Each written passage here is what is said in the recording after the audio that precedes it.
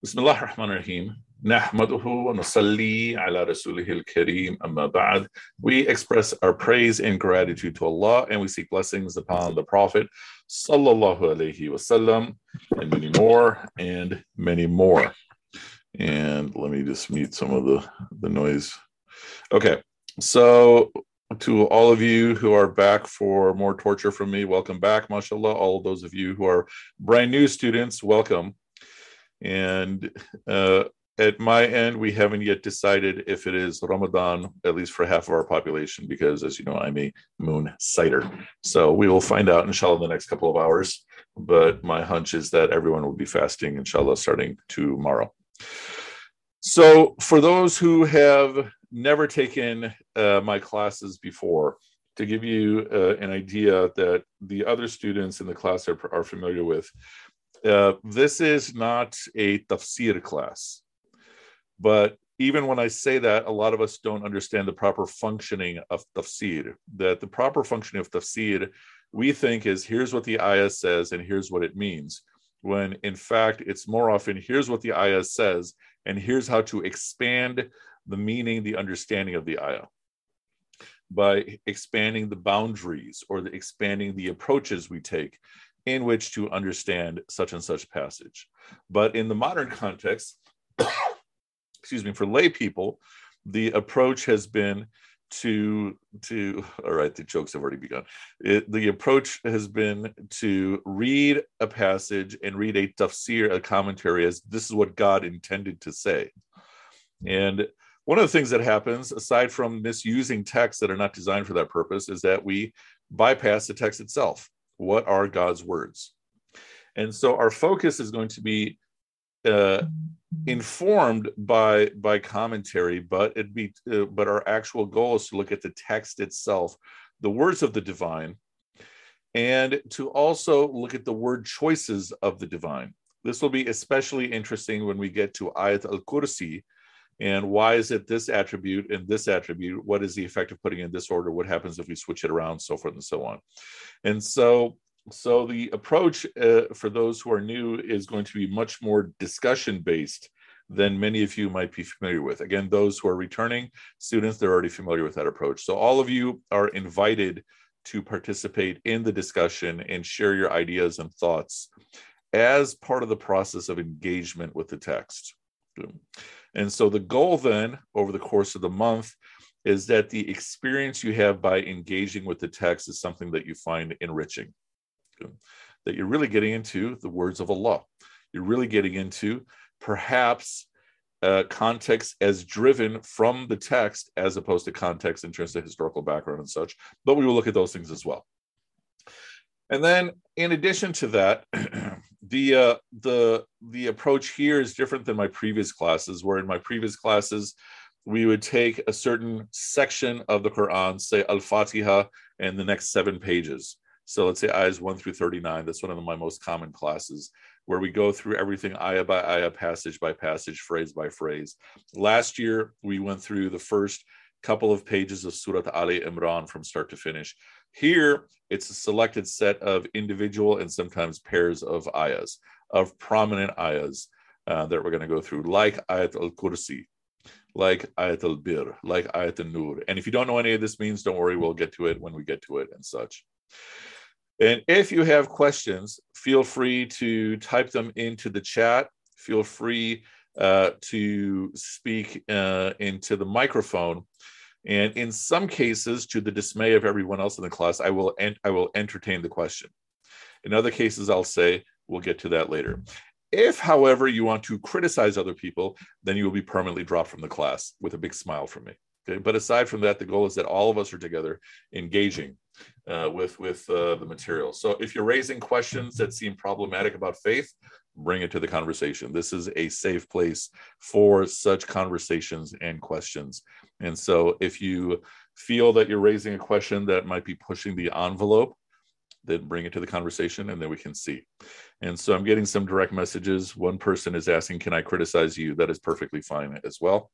I'm criticized a little bit more than most people. In any case, having said that, the goal for each session is for us to take about half an hour. But I've blocked out 1 hour because sometimes we're going to go to 40 minutes, sometimes we're going to go to 50 minutes. We're never going to go past 1 hour, inshallah, because I have to leave. But our target is to keep close to 30 minutes for each section, so that it's essentially a small dosage of reflection on the material. A couple of the passages will be reviewed for those of you who've gone through the material with me, but most of it will be new for all of us, inshallah. Thus, does anyone have any initial questions about anything at all?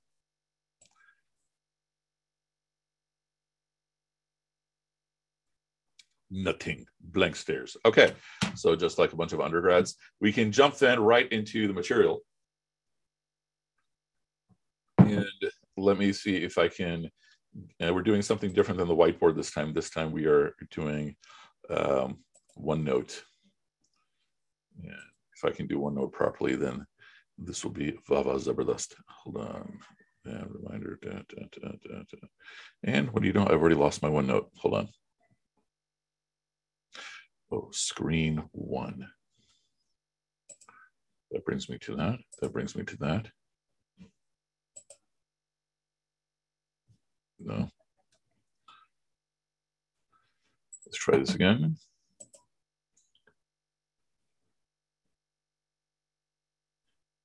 Share. I lost it again. Okay, well, let me see. Can someone tell me what you see on your screen right now? Someone has to unmute yourself. Computer. Wolf. You see the wolf, yeah? Now do you see a blank OneNote screen? Yep. Okay. Yep.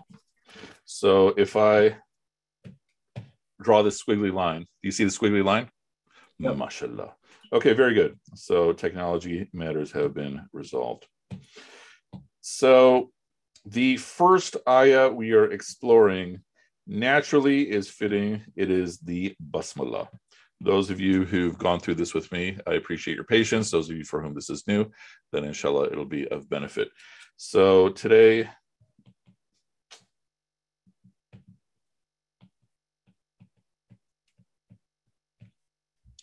okay, the Basmala. Bismillah ar-Rahman ar-Rahim. First, just some basic technical information about Bismillah ar-Rahman ar-Rahim. As most of you know, 113 out of 114 surahs begin with this verse. There is no unanimity on whether or not this verse at the beginning of the surahs is actually part of the surahs themselves, which is more of a technical matter. For the layperson, it's kind of an irrelevant point. Likewise, when you open up the Qur'an on the first page, you have Bismillah ar-Rahman ar-Rahim, Alhamdulillahi Rabbil Alameen. There is no unanimity on whether or not that is part of the actual text of Al-Fatiha, but it is still read or recited when someone is reciting Al-Fatiha. So either we say Bismillah ar-Rahman ar-Rahim out loud or we do not. And then from there, the one surah that does not begin with Bismillah ar-Rahman ar-Rahim is Surah At-Tawbah, the 9th surah. And among the many theories about why, one theory is that the language of that surah is very fierce, which I think is partially sound or partially unsound, because there are other surahs like Surah Muhammad, Surah 47, where the language is even more fierce. Another is that it may be a continuation of the previous surah, Surah Al-Anfal, but it is still regarded as a separate passage. The bottom line is, why do these surahs begin with Bismillah ar-Rahman ar-Rahim and this surah does not? Because that is what is handed down to us. And then we're deriving meaning for why this is the case here and why this is not the case there. And then there's, of course, one reference to Bismillah ar-Rahman ar-Rahim. This is in Surah An-Naml, the ant, regarding the correspondence between Sabah and Sulaiman, may peace be upon them. In their correspondence, his letter to her begins with Bismillah ar-Rahman ar-Rahim. So having said that, we were, let's see the question, were Surah Al-Fatiha, Surah At-Tawbah revealed back to back? Sort of, meaning pieces of them were not revealed all at once. And so having said that, let's look at this for what this offers. So Bism Allah ar-Rahman ar-Rahim. So initial comments, reflections. what are different ways through which I can have a relationship with Allah? How would you answer this question? One obvious is with the names of Allah, the attributes of Allah. What are other ways for me to have a relationship with Allah? Anybody? Anything? And this is the moment where I grab my drink of water, and then before I finish my drink, someone's going to comment. My needs. Like making dhikr and like repeating his name, I guess. Okay, so Related. one, actually my Farah, my intern, she's sitting in the class too, although she can't hear all of your wonderful comments. And so Farah mentioned by way of my needs. That is a way to have a relationship with Allah. And then in Ana, you said by dhikr. And so translate for us what you mean by dhikr. Like just like remembering him more often and like using his name in your everyday things and just acknowledging Allah's presence. And so just the idea of remembering Allah by way of his names and such. Sarah Fadlallah says through the sunnah of the Prophet, may peace be upon him. Absolutely. What else? What else are other ways to have a relationship with Allah? Signed within ourselves and in the universe. Okay, so Brother Iqbal is mentioning just the ayat of Allah, the signs of Allah within ourselves, the signs within the universe, and then that can be a reminder to me of Allah, and it may even inspire me to move even closer. So Asim is saying by following him, as in following the deen of Allah. All of these things. Shela. Through gratitude. Gratitude is a big way to have a relationship with Allah. So all of these are very good answers, mashallah. If we were to pick a first step, so suppose you have someone who is new in developing the relationship with Allah, what would be a first step? Oh, Fatima Fadlallah is also here, mashallah. We have a bunch of superstars from the history of Muzaffar here.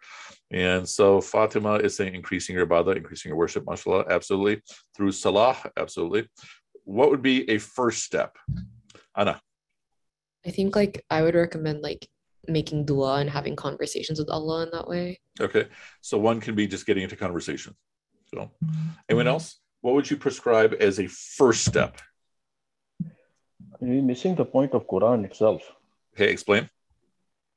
So just reading the Quranic ayat and pondering on those. Okay, so it could be that a first step is just to read the Quran and reflect upon the ayahs themselves. Asim is saying the profession of faith. Sure. Zishan is saying remembering the names of Allah. Sheila. Maybe asking for forgiveness. Forgiveness. So in relationship with gratitude, we also have the forgiveness, and part of the idea of tawbah is turning back towards Allah, like reorienting myself back towards Allah, or the seeking of forgiveness in terms of recognizing that I've done something wrong. What else? Anyone else? What are ways with which to have a starting point for a relationship with Allah? Like establishing your nature as a created being. So yeah, knowing who you are as a human. So part of it is your own self-awareness, knowing who you are as a human being, as a created being, before the Creator. So, Sarah Fadlallah says working towards strong character. Yeah, this is also good. Shayla, step one, asking for guidance. All of these. So what do we have here, which is not necessarily defined as the first step, but is given to us as a first step, is to get to know Allah by way of his names. And so this is, Bism is bi-ism, with or in the name of Allah. So, and again, for a lot of you who've taken this with me, this will be review. A little bit of two theories about the name Allah itself. One theory is that the name Allah is at least as old as the Arabic language, if not older. And if that theory is sound, then it means belief has always been part of language, belief in the divine. And then another theory is that the name Allah is a contraction of Al-Ilah. And so one theory is Allah was always Allah. Another theory is Allah is Al-Ilah, and a contraction. And then to give you some basic definitions of what does it mean to take something as an ilah, 5 common definitions. One is whatever it is you rely upon above all else to take you from danger into safety is what you take as an ilah. So I might keep a cell phone with me. I might keep money with me. I might always be aware of where I am. Potentially, I might keep a weapon with me, all for the purposes of safety. But suppose I lose all of those things, then I might rely upon my intellect. And suppose my intellect isn't helping me. I'm in a completely foreign environment, like the middle of a forest. Then what do? Do I fall into despair? And so whatever it is I rely upon above all else is what I take as an ilah. And in this context, to take me from danger into safety, to take me from confusion into clarity. This is increasingly relevant in our era of social media and getting bombarded by fake news, slanted news, opinions, all of those things. Or whatever it is I turn to take me from despair into hope is what I take as an ilah. Or whatever it is I turn to for comfort, the way a baby relies on mother. So these are basic common definitions of what does it mean to take something as an ilah. And the big one is whatever it is I worship. And the word worship here is to give my most extreme love. So when we're translating ibadah linguistically, it's to give your most extreme love. And the idea here is one level of love is you are devoted to your beloved. You can't stop thinking about your beloved. You hope your beloved loves you back. A deeper level might be the love that Asim has for his little tiny baby, mashallah. How old is baby Ilyas now? He's almost 5 months. Okay, mashallah. About a week. And I think Asim has been in a 5 consecutive month process of smiling. Okay. Even deeper than that would be the love that we have for the Prophet, peace be upon him, in which we hold him in awe. And then above that is complete surrender, complete voluntary, loving surrender. This is worship. And so whatever it is you surrender to completely is what you take as an ilah. So that is also giving a hint on how to have a relationship with Allah, to evaluate who is at the top of my priority and to see if that is Allah or not. For whom I would give my utmost, most valuable possessions. And that may be what I take as an ilah. What is your most valuable possession? Any thoughts? Our own life. Yeah, perhaps it's your own life. Or perhaps it is your time. And so if I look at how it is that I conduct my time, how is it that I dedicate my life, that may give me an indication of what I am potentially taking as an ilah. So this is especially relevant as we're entering Ramadan and we're fasting and everything, and we have constant reflection, focus on Allah. And then on top of that, as part of the constant focus on Allah, in the condition of fasting, we're always conscious of the fact that we're fasting and extra cautious and extra on guard to the point that this is literally walking taqwa. And so as part of the process of this, we are in fasting for Allah, right? We're taught that all these other attributes, all these other acts of worship are for ourselves, but fasting is for Allah. Asim. When you talk about how we use our time, is that also in relation to how we otherwise could be using our time? I'd say absolutely, but are you thinking of something in particular? Well, yeah, now, like you just brought up my son and, you know, he's been sick for the past couple days. And so, like, for example, electing to take time off work and take care of him is that necessarily part of what you're talking about? I would say that would be included. Okay. And especially in terms of what else you could do. Right. And so some of that is instinctive. So the question was, you know, what about like taking care of an ill child or something? And so So in the short micro, I think it is harder to evaluate how we're dedicating our time. But if you look at the past year or a longer period of time, and there will be layers of this, of course, right?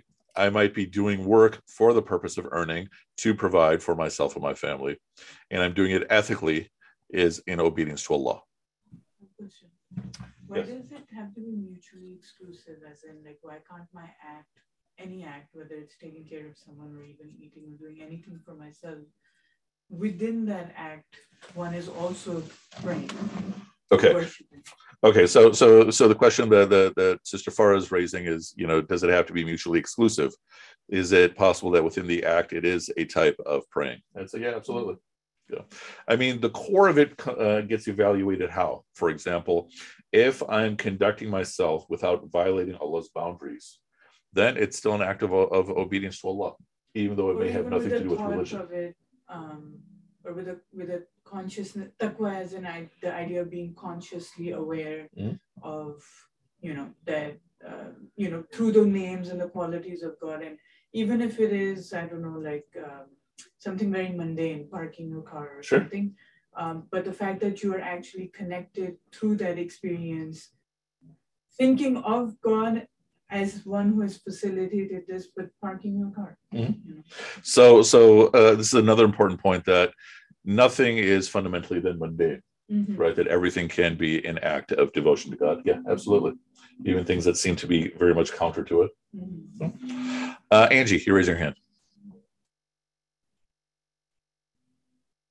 Yeah, I was just going to add that, like, I thought I learned that, yes, any act, even like preparing dinner, like the typical, motherly parental duties, if you make, like, they are considered acts of worship, but especially if you make intention, then it actually becomes like you can get, I don't know, I guess rewarded or considered as acts of worship.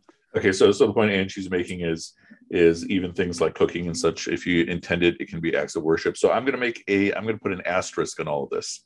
Okay. That in terms of a fiqh definition, I would not call these ibadah as categorized as acts of worship, but they can still have the intention of devotion to Allah, that they can still have the intention of something like ibadah. What do you think? Worshipful attitude. Worshipful as opposed to worship, yeah. Yeah.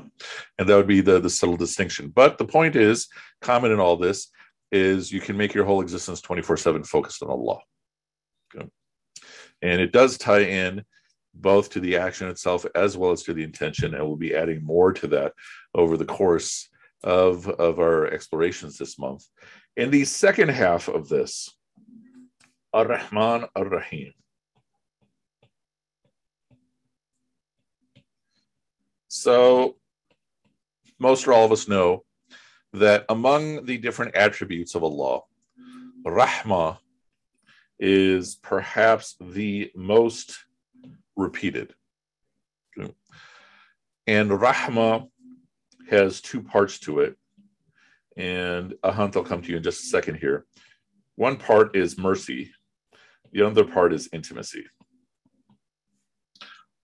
And what is the idea here? That when I am giving rahmah, it is purposeful towards the response.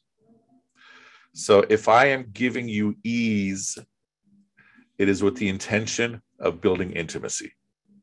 And how does it become intimacy? When you recognize it as mercy and you respond, perhaps, with gratitude.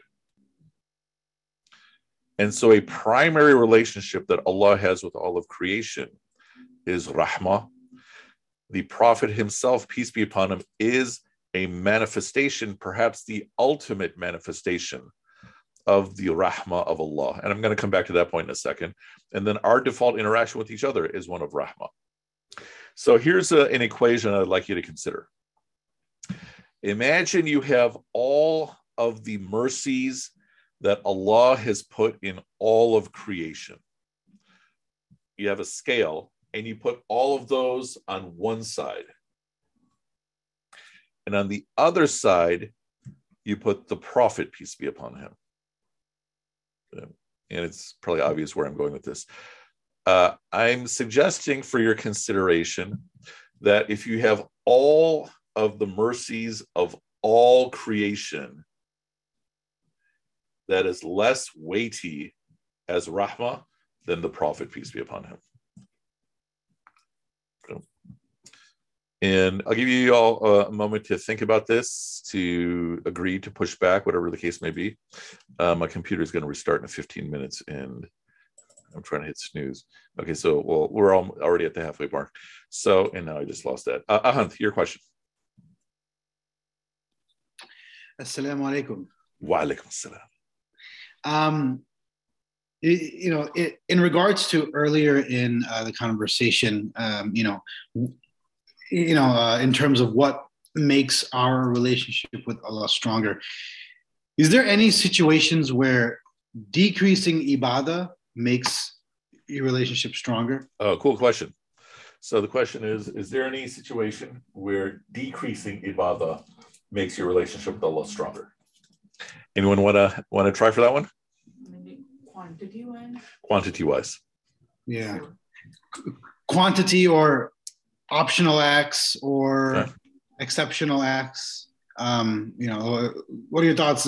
Because oftentimes you hear the balance between deen and dunya. I never like that statement. Okay, so the balance between deen and dunya, you don't like it because? Because inherently, in my mind, you're saying that you'll have to sacrifice some of the deen for the dunya. Okay.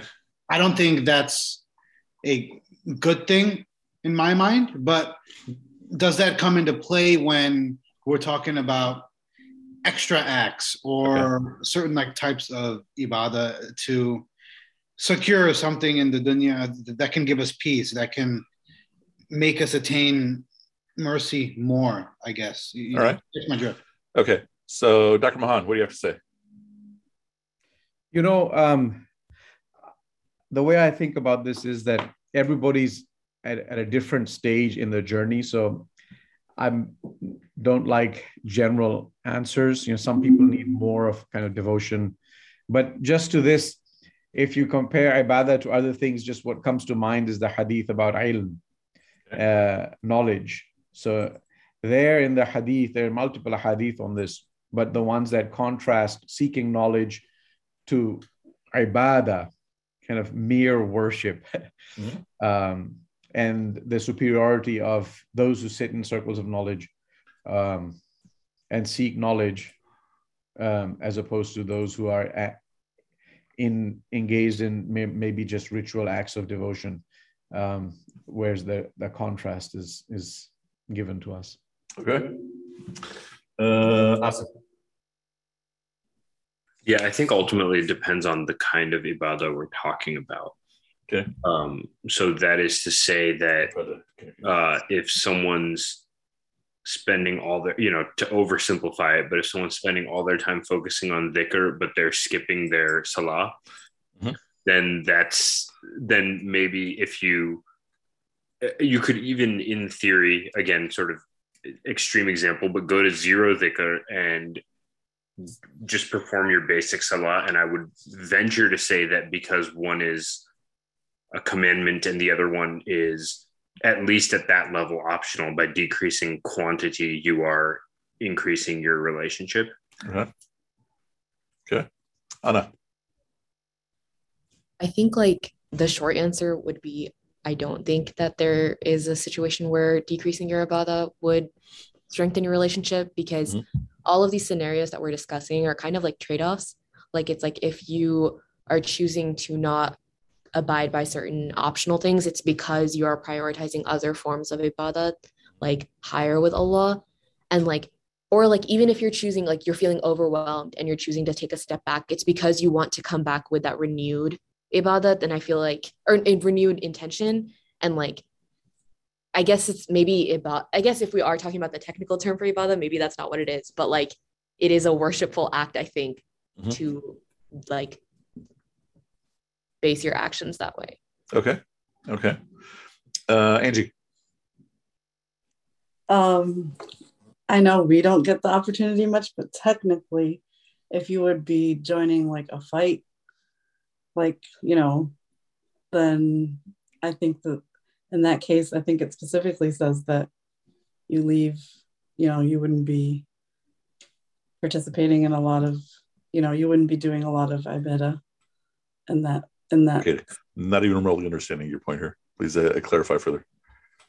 Like if you like jihad, but the physical kind, like going for, joining to fight, so basically in those circumstances, again, that's not really okay. So basically you're saying if I'm going to enter a battle, yes, then I might be helping my relationship with Allah by not entering the battle. This is what you're saying. No, entering it and then entering the battle is then you wouldn't be able to perform the typical, isn't that the question? Alrighty. Kind of, but that was escalating quite a bit. So I will say, yeah, it is possible. And Sheila.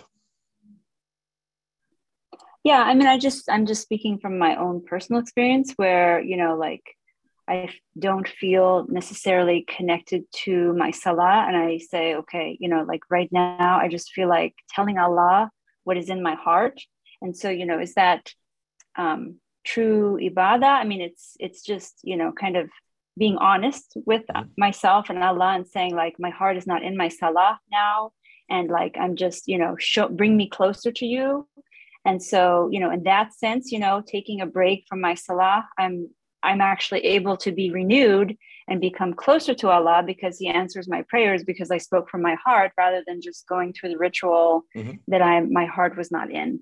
So, and that I have experienced that, or like saying, I'm going to go for a walk right now and think of Allah and then come back, maybe to my salah afterwards, and I feel like renewed. So I have experienced that. So I'm going to add a couple of points to Shayla's point. One is I'm suspecting built into Shayla's point is the desire for her salah to improve, right?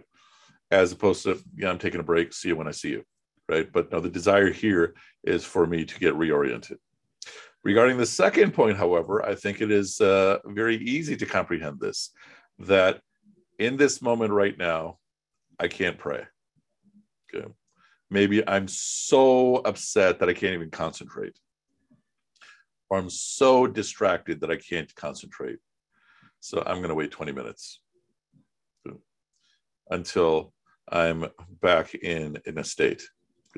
Now, ideally, I want to be at the point that if I'm upset, then I go right into my prayers. But I might not be at that level. But I have had students which for whom I've told, okay, no, you don't do this right now. And the easy example are new converts, right? New converts who try to run and do everything right away. And for them, I have suggested, yeah, you should not be doing this thing. I'm not telling you this thing that is mandatory, that you're excused from doing it, but that in your development of your relationship with Allah right now, it is not good for you. Stephanie is saying, what about delaying a prayer, for example, to assist someone? Yeah, same point. Not necessarily to miss it, but to prioritize someone in need first. Absolutely. Ahant, and then we'll finish off. And, I was one of those new converts years ago where you said not to do things. And, going forward as you progress in your journey, there's always things that you should not do, to progress yourself. I guess my question is like, when does that ball stop? And like, that's what I mean. Like when I say is less ibadah bringing you closer to Allah, because like throughout your life, you're always like trying to refrain from something that may be good for you, like, on paper, but not like good for you personally. Sure. So that is often better figured out with the guidance of a teacher. And built into that is the goal that you are seeking perfection in the long term, in the marathon, as opposed to the short term. And the other aspect of that is essentially that we also have to distinguish between that which is mandatory versus those that are elective. Those that are elective, meaning sunnah, nafal, and so forth and so on. I think your answer would much more commonly be yes, that there are better times not to do such and such nafal prayers for the development of your heart. With fard, it is harder to argue that, especially if someone has reached a point of stability. But then in individual contexts, not limited to a convert or someone who is sort of, struggling and developing their practice, that there might be those things. But as a general context. In any case, good discussion for the first day. Those of you who are new, hopefully the discussion was not too prickly. And this is a taste of exactly what the entire month is going to be like. We're going to discuss a little bit more about Ar-Rahman and Ar-Rahim tomorrow, and then we'll get into our next ayah. Any last questions, thoughts, reflections? The class, by the way, is being recorded. The audio recordings, not the video, but the audio recordings I will post in my SoundCloud. And when the first years hear me say the word SoundCloud, they all start laughing. Okay. Any questions? Just I want to make one clarification. Dr. Mallah had the same link every day. Yes. Iqbal. So I think the brother's question was about ibadah, and look like most of the things that we cover is about the salat. So I think there's a difference between ibadah and performing the salat. So what I mean is that even if somebody is in a state of wudu, for example, sure, even though it's just the time he's just in a state of wudu itself is a ibadah, for example. Okay. So I think I'm seeing that the answer is coming as if like ibadah is all like 5-time prayer and all those things. If I'm mistaken, can you please clarify that point? I mean, I think your point is valid, but let's change the frame of reference to suppose is there a number of fasting that's too much fasting? How would you answer that question? Yeah, but then we prescribe some bare minimum. So yeah, we're not talking about the bare minimum, but like, for example, if we have someone who decides to fast every day, that's too much fasting. But so a common issue that I've had today and this week is I have students who have eating disorders who want to fast and want to go against their health by fasting. What would you all recommend? And so I'm talking about students who reach the point of passing out while fasting. That it may be better for them to not fast. I have a student who goes through seizures when she's praying. Okay. So if her 5 daily prayers she can't do because she gets into a seizure. And so that would be easy health matters to argue that, okay, here, do something modified and such. But the point being that Ahan's general question is, we have that category of actions that are acts of worship, ibadah. And are there cases where doing less of that might be better? And I think Anna mentioned the point that everything is fundamentally a trade-off. If I'm doing ibadah at the cost of serving my society, then there's a problem there. Right? We have many famous stories about that. But let's hold on to it. Let's continue the discussion, inshallah, tomorrow. All righty. Thank you, everyone, for a very good discussion. Subhanakallahumma bihamdika nashhadu an la ilaha illa anta nastaghfiruka wa natubu ilayk. Subhanakallahumma bihamdika nashhadu an la ilaha illa anta nastaghfiruka wa natubu ilayk. Subhanakallahumma, glory to you, O Allah, wa bihamdika, praise and gratitude are to you. Nashhadu an la ilaha illa anta, we bear witness there is no God but you. Nastaghfiruka, we seek your forgiveness, wa natubu ilayk, and we turn to you. May Allah Ta'ala reward you all, inshallah. Ramadan Mubarak. Hopefully we'll be fasting all together, and we will see you tomorrow. Wassalamu alaikum wa rahmatullah. Assalamu alaikum. Wa alaikum assalam.